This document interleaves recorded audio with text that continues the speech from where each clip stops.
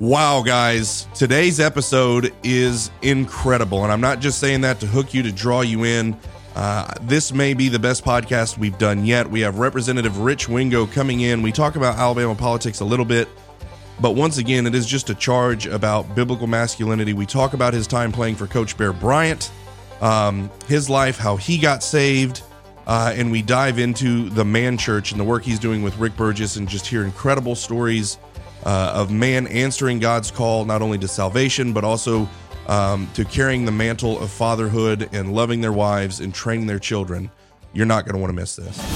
We have an incredible culture here in the state of Alabama, but our politics and public policy don't reflect the people of Alabama. Media drives culture. Culture is what drives politics and public policy.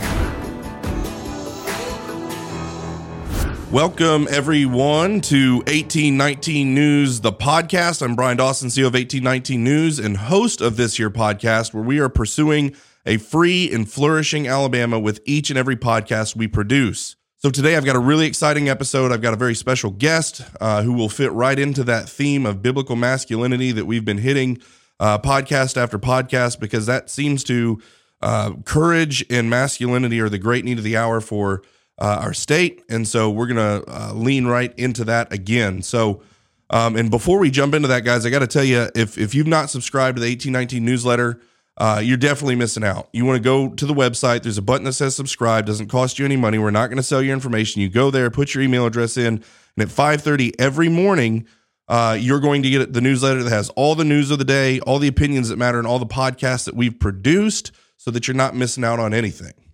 So, as I said, we have a very special guest in studio. If you're watching, you see him, and it is one Mr. Rich Wingo. Rich, thank you so much for joining us. Brian, thanks for having me. Absolutely. And so, before we jump whole hog into it, tell us a little bit about. So, you are a state representative out of Tuscaloosa. I'm a state representative for about 5 more days. 5 more days. Yeah, that's right. We got you on the tail end here, and it's sad. Mike Holmes is my neighbor. He lives few houses down. I live in Wetumpka, and seeing, you, him, Andrew Sorrell is staying, but moving on to a different position. And so, I do think there's some excitement about some of the people coming in. I know, Ernie Yarbrough is someone I'm really excited about coming in, assuming he gets elected. Yeah.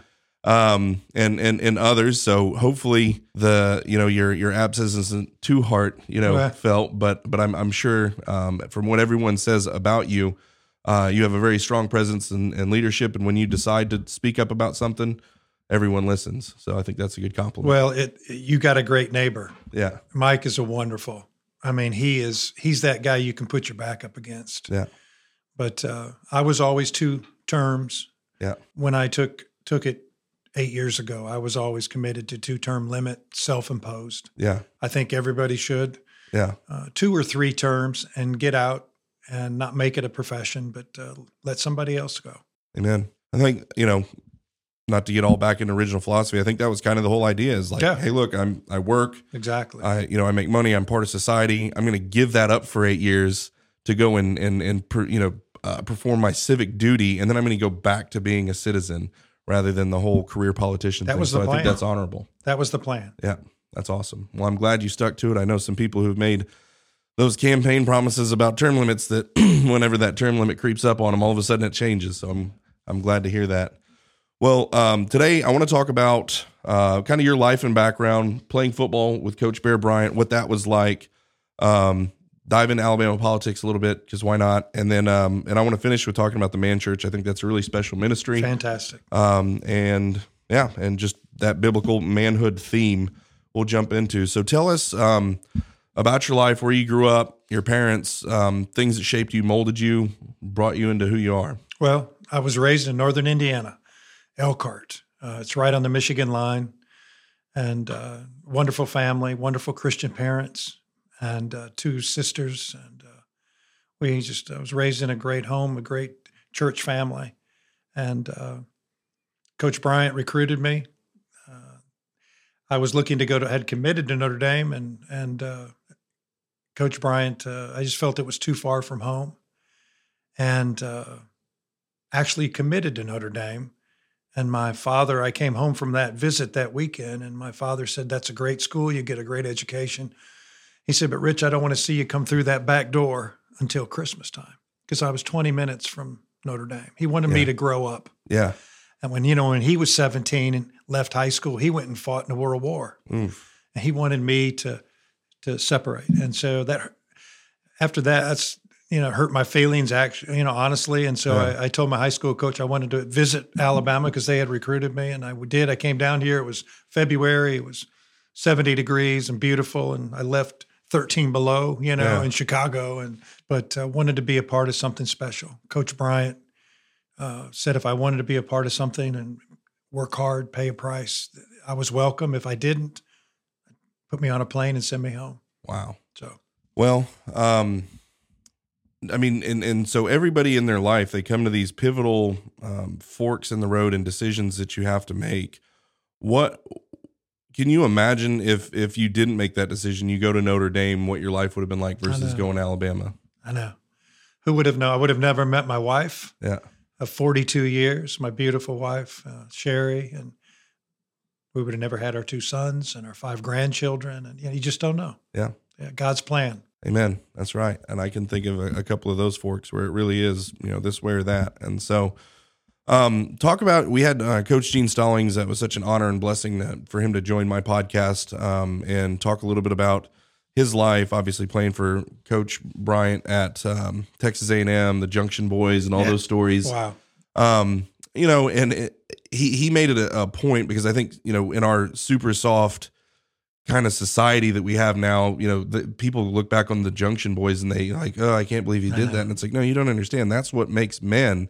And the reason we're in the situation that we're in right now is because we don't have enough of those Junction Boy moments, these rites of passage. And I think there was a time when college football was a rite of passage. You came in as a boy and you left as a man. I'm not going to jump into whether that's happening or not now, but it was definitely something you could see then. And one of the things that Coach Stallings talked about was, Bear Bryant's gift for turning boys into men, and how many of the people that went and played for him went on to have, be fathers, to be husbands, to be business owners, and leave a generational legacy, thinking of Bob Baumhauer, John Croyle, like guys like that. And it's really amazing to see how one man can leave that much of a ripple effect. And so talk a little bit about what it was like playing for the Bear. Well, I will. But one thing I do worry about today, with everything that's going on just this year, I couldn't imagine being a coach today with having the ability to know that if I get on this player, because he desperately needs someone to tough love him and make him do things that he doesn't want to do. I mean, that's what coaches do. Yeah. That he has the opportunity to never come back. Yeah. He's going to the portal. Yeah. He's going to transfer tomorrow, and he's being paid. Yeah. He can leave whenever he wants to leave. I mean, I'm sorry, but when I was 18, 19 years old, I was very immature. I bet you were too. Yeah. And tremendously and so. we do stupid things. Yeah. And we don't like to be told what to do at that age. Yeah. I couldn't imagine coaching today. I would think it's extremely difficult. I think there's a commitment issue, and obviously a commitment to a college isn't the same thing as a covenant, but you are making, you're there, you're playing, you've joined this team, you go through, summer camp, and you've developed this camaraderie and all these things, and then to just pick up and leave because you don't like the way things are going. That sets a pattern to me for I got married, and you know what? That's right. She's really driving me crazy. I'm out of here. Great point. Or, you get into a job. I'm out of here because you don't like it. And that really is a big difference between a boy and a man, is I'm taking my ball and going home, or you know what? I committed to doing this. I'm going to see it through to the end. And, I think if I persevere through this, God will do something good out of it. Yeah. No, you're exactly right. Yeah. So you're not an NIL fan is what I hear you saying. No, I'm not. Yeah. I mean, we survived. We did fine. I think if you leave it in man's hand, they'll ruin everything. Yeah. I think that's what they've done to college football. Man. When I was there, we lived in a dorm. They paid for our food. They paid for our education. We felt blessed that we were getting a free education. We had to work for it. We worked extremely hard. There's a price to be paid, but what an honor. Amen. And today I feel like these young people feel entitled because they're made to feel entitled. Yeah. And I think it's just, I wouldn't raise my sons that way. I don't think you'd raise yours. No. And so why would you, if you really love someone, the best thing you can do is love them. And sometimes that means make them do things they don't want to do. Amen. And so that's sport. That's the beauty of sport. Yeah. So I hate to see what's happening. Yeah. And that was Coach Stalling said, look, he's like, I don't really know all that much about the NIL and all this, the technicalities of it or anything. He said, but at the end of the day, when we were coaching, we paid for a young man's education, and that meant something. And they were grateful, and they worked hard for it. And they were part of a team, and there was a oneness and a unity that existed. And it wasn't about the player; it was about the team. And it does appear that the more individual incentives and freedom to leave and all those things that you're talking about, they don't learn that, and that no doubt that's going to affect them in the long run. It's going to affect our society in the long run. It's a shame. I hate to see it. Yeah. Well, bring us back to the days before that happened. No, that's good. I got off the subject. I love it. This is what we do. We talk. Yeah. So bring us back to the days before all that. What was it like playing for the Bear? How did that launch you into life? Well, Coach Bryant, I don't think liked me too much. He kicked me off the team. Yeah, and that's a whole another story. Yeah. But one day at practice, and a week before our first game, I was a starting middle linebacker, and he kicked me off the team, kicked me off the field. And I met him in his office that night after practice, and he told me he thought I was a good player, he thought he was a good coach, but he just wasn't sure if he wanted me on his team. It broke my heart, crushed me. Yeah. He told me that I was satisfied and content with where I was. And he said, I want people around me that are sold out, all in, committed. And he said, Rich, you're not. I was starting. I started the year before as a sophomore, but that's not what he was taught. He said he could take people less of an athlete. He said, I can take those guys and I can win championships with those guys because they want to get a little better every single day. Wow. And he was spot on. And by the grace of God, the next day he took me back. He told me that we'll pretend like nothing ever happened. And in fact, everything happened, as you know. Yeah. I was the first person on the field, the last to leave, the one that was in every drill, gave it everything they had, in the weight room, in the film room, that day, the next day. And wow. Over a period of time, I got it. I came from a place of content to committed. Yeah. And it's because, just what we're talking about, Bryant, Yeah. it's because he cared enough about me to push me, to take me to a place that I didn't want to go. Yeah. And I'm so thankful that he got me there. And in the years at Green Bay, the 7 years I played at Green Bay, I mean, I would always look back on that. Wow. And that was the difference in my football and probably my life as far as effort. And so Coach Bryant had a huge impact on my life. Yeah. Wow. That's incredible. Yeah. I'm glad I asked that question. Yeah, I don't really enjoy telling that story too much, But those are those transformative moments, and especially for men. I mean, I think humans in general, but you come into that, you look at those decisions where you can go two ways, or those moments when your life would never be the same. And so, but see, today, if he were to kick Rich Wingo off the team his junior year, starting inside linebacker, I would have had my nose in the air. And I would have gone to the portal. Yeah. And I would have gone to just given up. Yeah. And missed the greatest lesson that I could have learned. That's crazy to think about. You're taking a huge tool out of these coaches' tool belt by just letting them do that. That's awful. Well, talk about, if you will, becoming a Christian and when that happened for you and how that came about. I'd love to hear that. It was my fourth year at Green Bay. And Brian, from the world's view, I had it made. Yeah. Married to my college sweetheart, Sherry, for 42 years now. Yeah.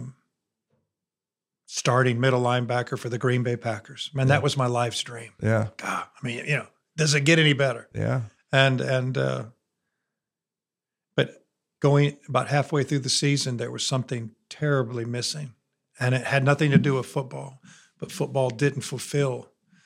And I came to a place in my life where I just said, there's got to be more to life than this. Yeah. And I was searching and really searching and trying to figure out what's going on and what's happening. Yeah. And God stationed a man in my life. His name was John Anderson. Andy was an All-American outside linebacker for Michigan. Andy was my roommate for 7 years when we would travel on the road. And Andy was in charge of chapel services, and he would always invite me to chapel. And seldom would I ever go. We'd get in town on a Saturday afternoon. We'd meet and have chapel, and then, play the game on Sunday. But seldom did I go, just because I knew what was right, but I always chose what was wrong. Yeah. And I was raised in a church. We talked about this. Yeah. I was raised in a strict Baptist church in northern Indiana. My parents did a wonderful job. My dad was a deacon. My mom taught Sunday school. I mean, listen, I was raised in the church. I knew what was right. It's just that I chose to do. I wanted to live my life. Yeah. And I was lost. The Bible says that the evidence of your salvation is by the fruit. And I was bearing no fruit. I walked the aisle. I checked the box. I was baptized. I checked that back when I was 12 years old, but I was as lost could be. Yeah. And Andy invited me to chapel. We were playing the New York Jets in New York. And he said, Rich, come. There's going to be a famous baseball player, New York Yankee, Hall of Famer. And so I thought, well, I'm searching. Yeah. I'll go. So I went. I don't even remember his name. I just remember one thing that he said. He said he envisioned Judgment Day being like this. And he said that he stepped through a turnstile and Jesus Christ was seated on his right and Satan was seated on his left. And he said, Almighty God, the God of Isaiah 6, was on this unbelievable throne. And he said he said the words I couldn't even express, I couldn't even look at. He had my attention. And he said, when it was my turn, this huge semi-truck backed up. And Satan stands up, opens the tractor trailer doors, and it's packed full of computer printout paper. The truck, remember how computer printout paper was? It was all connected and the smallest print possible. Yeah. And he said that Satan grabbed the end of it and he started reading. And he said, he's reading the filthiest, sickest, most perverted sin you and I have ever heard. Yeah. And he said in front of God, and he said in front of Jesus, who gave his life for this sin. And he said, all of a sudden I realized that what he was reading was my sin. Wow. Those were that truck is packed full of my sin. And now he's really got my attention. And he said in front of God, and he said, it just goes on and on. The sins of the mind, the sins of the mouth, the arrogance, the flesh, the filth, the lust, the anger, the pain. He said, it's all. And he just goes on. He's loving it. And God finally interrupts him and looks at him. And he said, what about it? And he said, before I could just say, Father, just cast me to hell, because that's what I deserve. He said, Jesus stood up, put his hand on the Father and said, Father, he's with me. And I remember sitting there in that New York hotel meeting room saying to myself, Jesus Christ would never stand for me. I'm a joke. Yeah. I'm a liar. From the world's view, I was a good guy. Yeah. I didn't do drugs. I didn't cheat on my wife, but I would have. Yeah. Because I was searching. I was going. And I couldn't wait to get out of there. I'd like to tell you I gave my life to Christ. I was too prideful, too arrogant. I didn't want my teammates to see me. Yeah. And 3 weeks I ran from Almighty God. And I found myself in an empty Green Bay locker room one night, the last guy there. I don't know how, I don't know why, I don't know where the managers, I don't know where the trainers were. I was just in my locker and I was just sitting there saying, I'm the middle linebacker for the Green Bay. I'm the signal caller. I'm the quarterback of the team. And I could care less about the game. Yeah. And I just begged Jesus Christ. I said, man, if you are real, come into my life, change me. Take control of my life. No longer am I the authority in my life, that you be the authority. And then I put my faith and my trust in you. And he did. Bryant, I was one of those guys that was radically changed. People thought I got a concussion or something. They thought I'd lost my mind. I was the talk. Did you see Wingo? Yeah. I was that guy. Amen. Amen. Yeah. So That's awesome. Thank you so much for sharing that with us. thanks for giving me the opportunity. Yeah. So, it'll be an interesting transition here going from that very great thing to, with you being a state representative, for the last 8 years, you are all too familiar with Alabama politics. And, supposedly there was a big change in 2010, the Republican wave, and it's going to be conservative now. And I think for a few years it might have been, I don't really know. Yeah.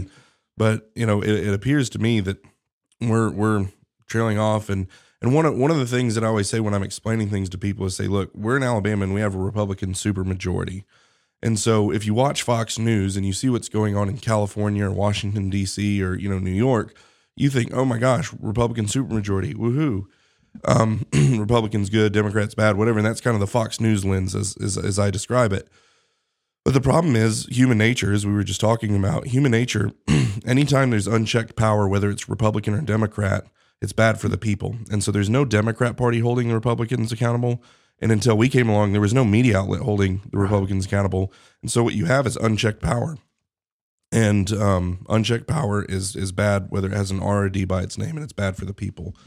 So one of the things we've wanted to do is, at least to the best of our ability, provide a free press that holds them accountable. And if they say they're going to do something, we want to see them do it and things like that. But what do you think are some of the most pressing issues for the state right now that need to happen from a political standpoint? I think obviously Christ, masculinity, and all those things for sure. But from a political policy standpoint, what do you think are some things that really need to happen? Wow. First, thank you for being that voice. Yeah. That's such a broad question. So what I will tell you is what I think a better way to answer is maybe what I fear the most that's going to happen in this next quadrennium. Maybe is that the way to go? I'm fearful that... No, this is exactly right. Yeah. I'm fearful that gambling will, as soon as they go into session in March, I think that they will have one or two or three gambling bills. I don't see the people in the legislation, in the House. I used to lead that charge for 8 years, and I was the thorn in their flesh. I was the one that continually tried to kill and eventually did kill bills and other people, but God just used me to just get in the way long enough to kill the bill. Yeah. And I think in March, I think we're going to have gambling bills coming from all over the place because it's money. Our governor supports it, which I hate that. And we have a Republican majority, but the Republicans voted for it. Yeah.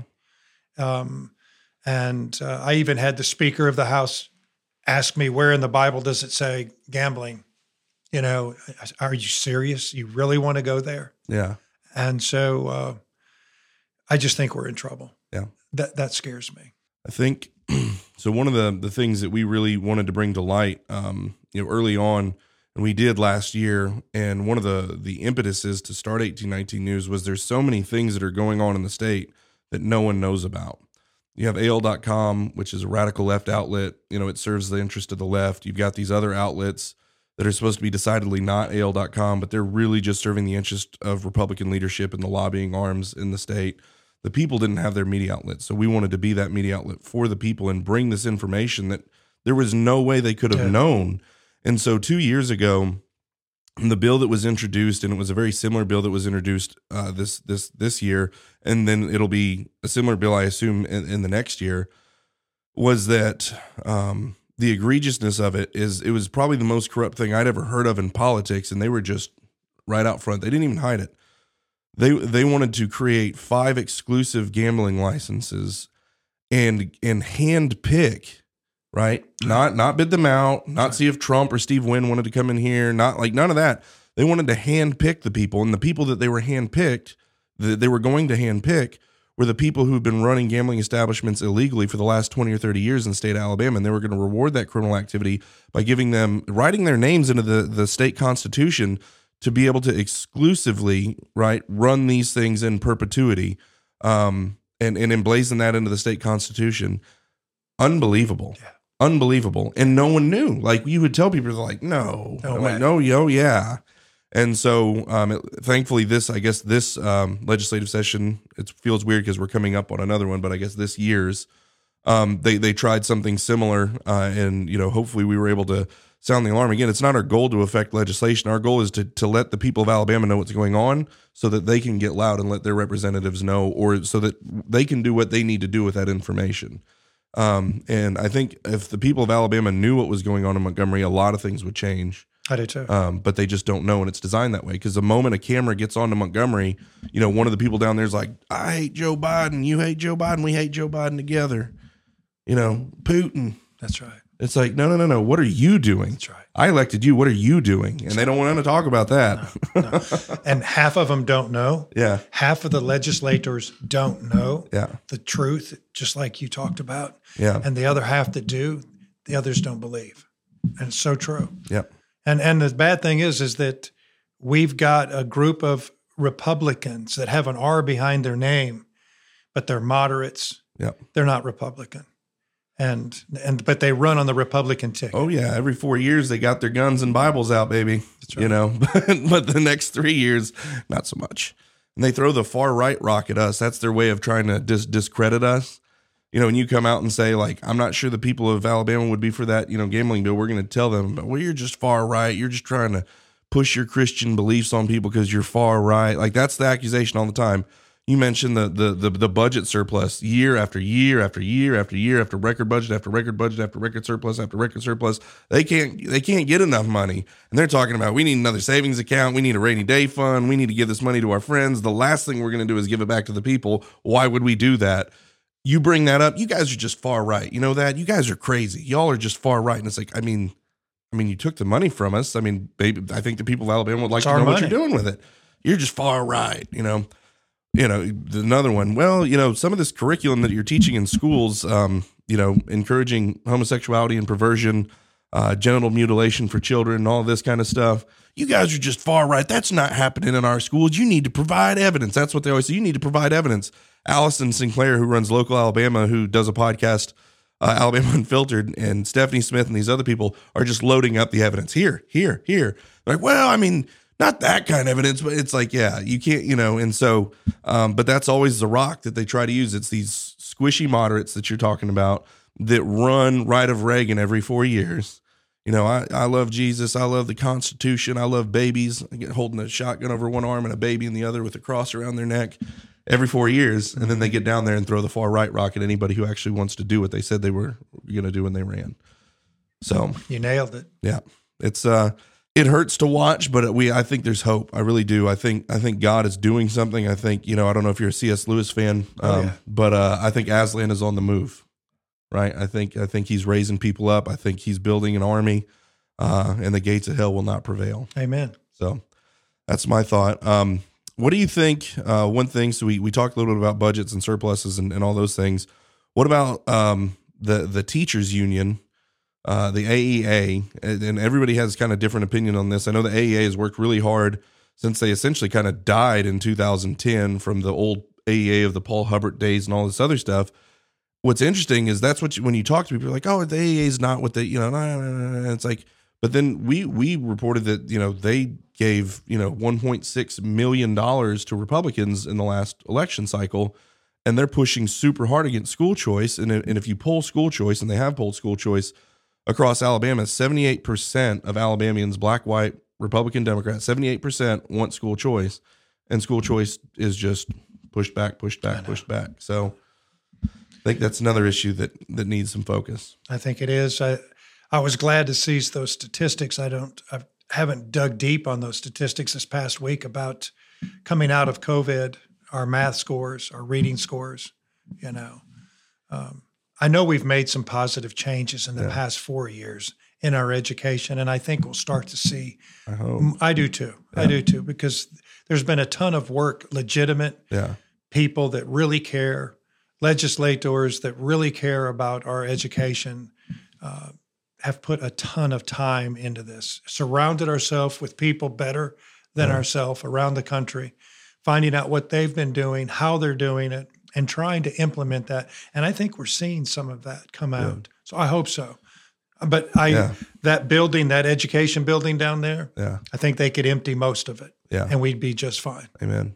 All right. Well, we will dive away from the ugly subject and talk about something I think you're probably infinitely more passionate about.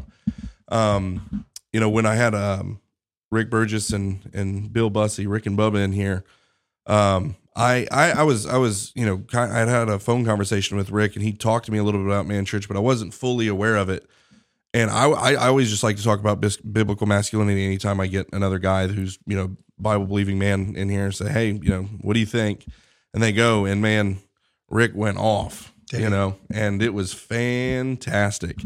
And he said, every time, every Father's Day, every single year, you're going to go in there and the sermon you're going to hear. Barna Research says it right here.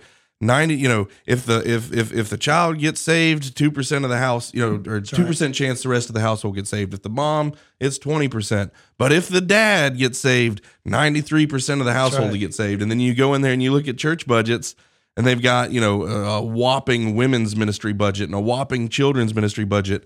And their men's ministry budget is it's unbelievable. It's like a couple $100 to have an old football player to come and share their testimony or something. And it's like, whoa. And so I love what he's doing. I love the way he's doing it. And you're a part of that. Is that correct? Yeah. And it's an honor. And Rick's a dear friend and a brother. But he's right. I mean, there'll be times where I'll go sit with a pastor or sit in a pew with a pastor before, we speak that night. And I say, so tell me about your men's ministry. Yeah. And I know right off the bat, because if he tries to change the subject and says, well, hey, we got an awesome women's ministry. You ought to see our youth pastor. I mean, and just starts to, but tell me about your men's ministry. And it's amazing how many churches, I mean, if we really, really, really believe the word of God, that God has given you and I to be physically, emotionally, and spiritually stronger, if we really believe that, so that we can lead our families, then why aren't you investing in those men as a pastor, as a church? Yeah. And it's everything. And they're not.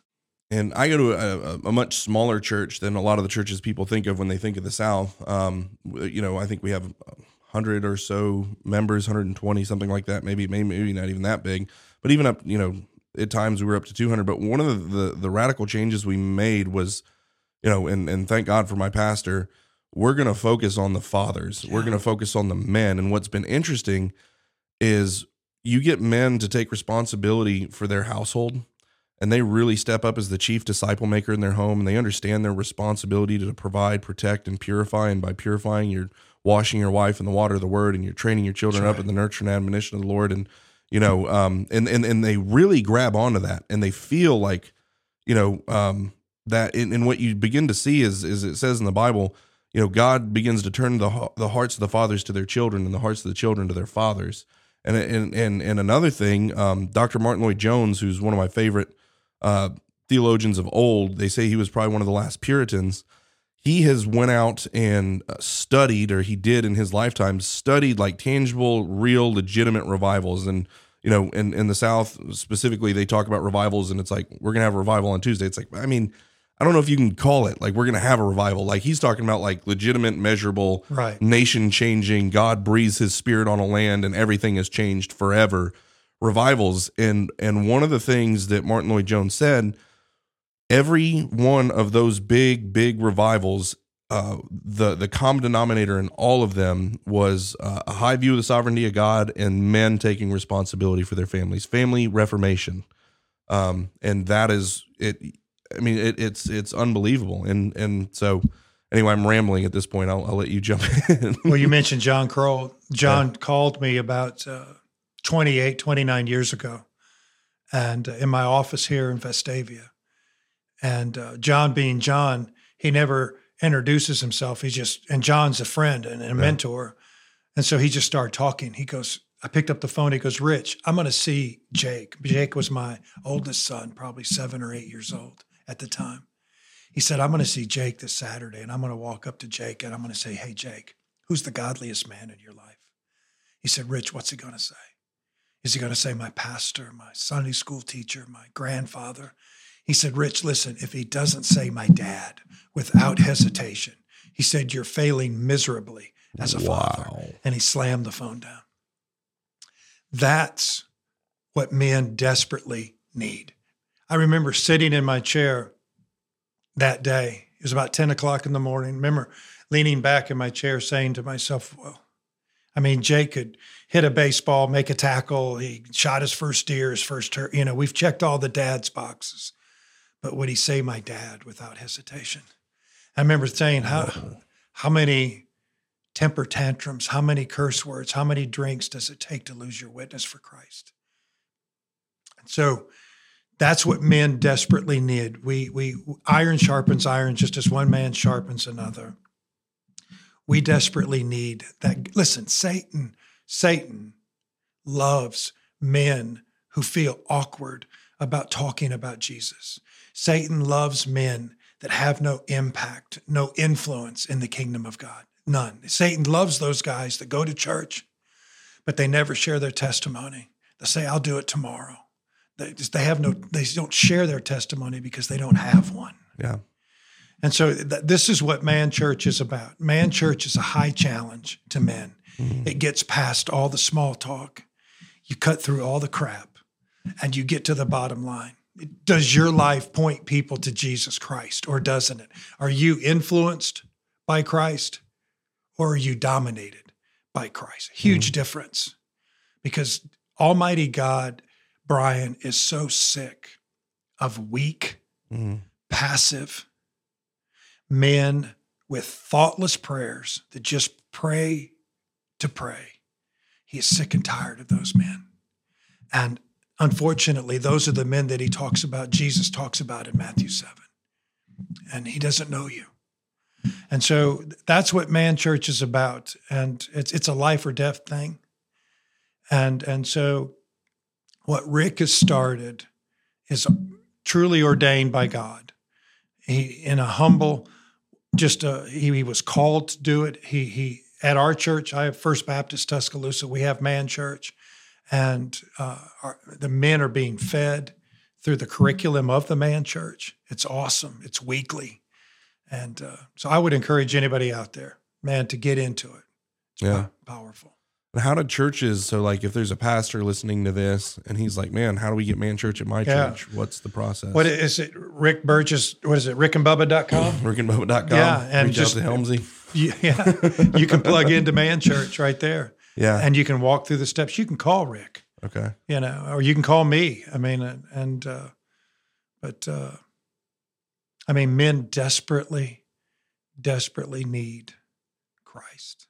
Amen. And especially in the South, you know, and that's one thing I've noticed since COVID is that there's not as much gray anymore. I don't know if you've noticed that. It was a curse and a blessing. That's right. In our church, there's not near as many people, but there's not a lot of gray. Yeah. You're either all in, you're committed, everything, or you're not. And, you know, you don't go to church anymore because you're tired of playing that game. Yeah. So, you know, it's like Elijah, 1 Kings 18:20, where Elijah's standing there in front of 450 lost men. And he's just simply saying, listen, and this is paraphrased, but he's simply saying, stop wavering between two opinions. Either, you know, if Jehovah God is your God, give him everything you've got. But if the world is your God, then give the world everything you've got. But stop this nonsense of wavering, 1 foot in church and 1 foot in the world. You know, I lived that life, and that was a miserable life. That was a lost life. And Elijah challenges you and I to make a decision. Either you're all in for Jesus Christ or you're all in for the world, but stop this nonsense of playing this ridiculous game. And that's what I think COVID's done to some degree. When you look in the church, those people that are in the church are there to seek God. They're there to be fed. Our church grew through COVID because we have a small church, right? And we have a small church with a faithful pastor who was unafraid of tyranny and lockdowns and fear and all the stuff. We just said no to it. And people flocked to our church because people follow courage. And then they got to hear, oh, wow, this is the real preaching of the word. We expect something of our men here. This is amazing, right? And I think that's one more point I want to jump into and we can wrap up. expect more of men, not less. And I think there's this thing that's happened in churches because, and Rick talked about this. Our churches are so feminized. The music we sing is effeminate. The decorations in the buildings are effeminate. There's like flower arrangements and all this stuff. Everything is meant to kind of draw in women. And so men feel out of place. And because they feel out of place, like if you can get them to just come one Sunday a month, we feel like we're really winning. And it's like, no. The less you expect of men, the less you will get. The more you expect of men, the more you will challenge. Get. And they're exactly. And I think a lot of pastors are so worried that they're going to run off the men they do have if they bring expectations, rather than understanding the dynamic of men to rise to challenge. And God is challenging men. And so the pastor just needs to be a conduit to that challenge and raise men up. And so I have a friend, real quick. I have a friend, pastor in West Palm Beach. And they have a community in Zimbabwe that their church has been affiliated with. They take care of the orphans, and it's just a dynamic ministry for years. It's been that way for years, people back and forth. The people of the tribe, the community in Zimbabwe, wanted to thank these people from West Palm Beach. The pastor's telling me this story. And so they take him on a photo safari. And they go out, and they keep telling him, don't get too close. A lioness is with a cub, and somebody got too close, and that lion is charged. And Tom told me, he said that his best friend was standing right here to his left, and then his best friend's wife was here. And he said, just out of the corner of his eye, all this is happening at one time. And he said he saw his friend take his wife and do this.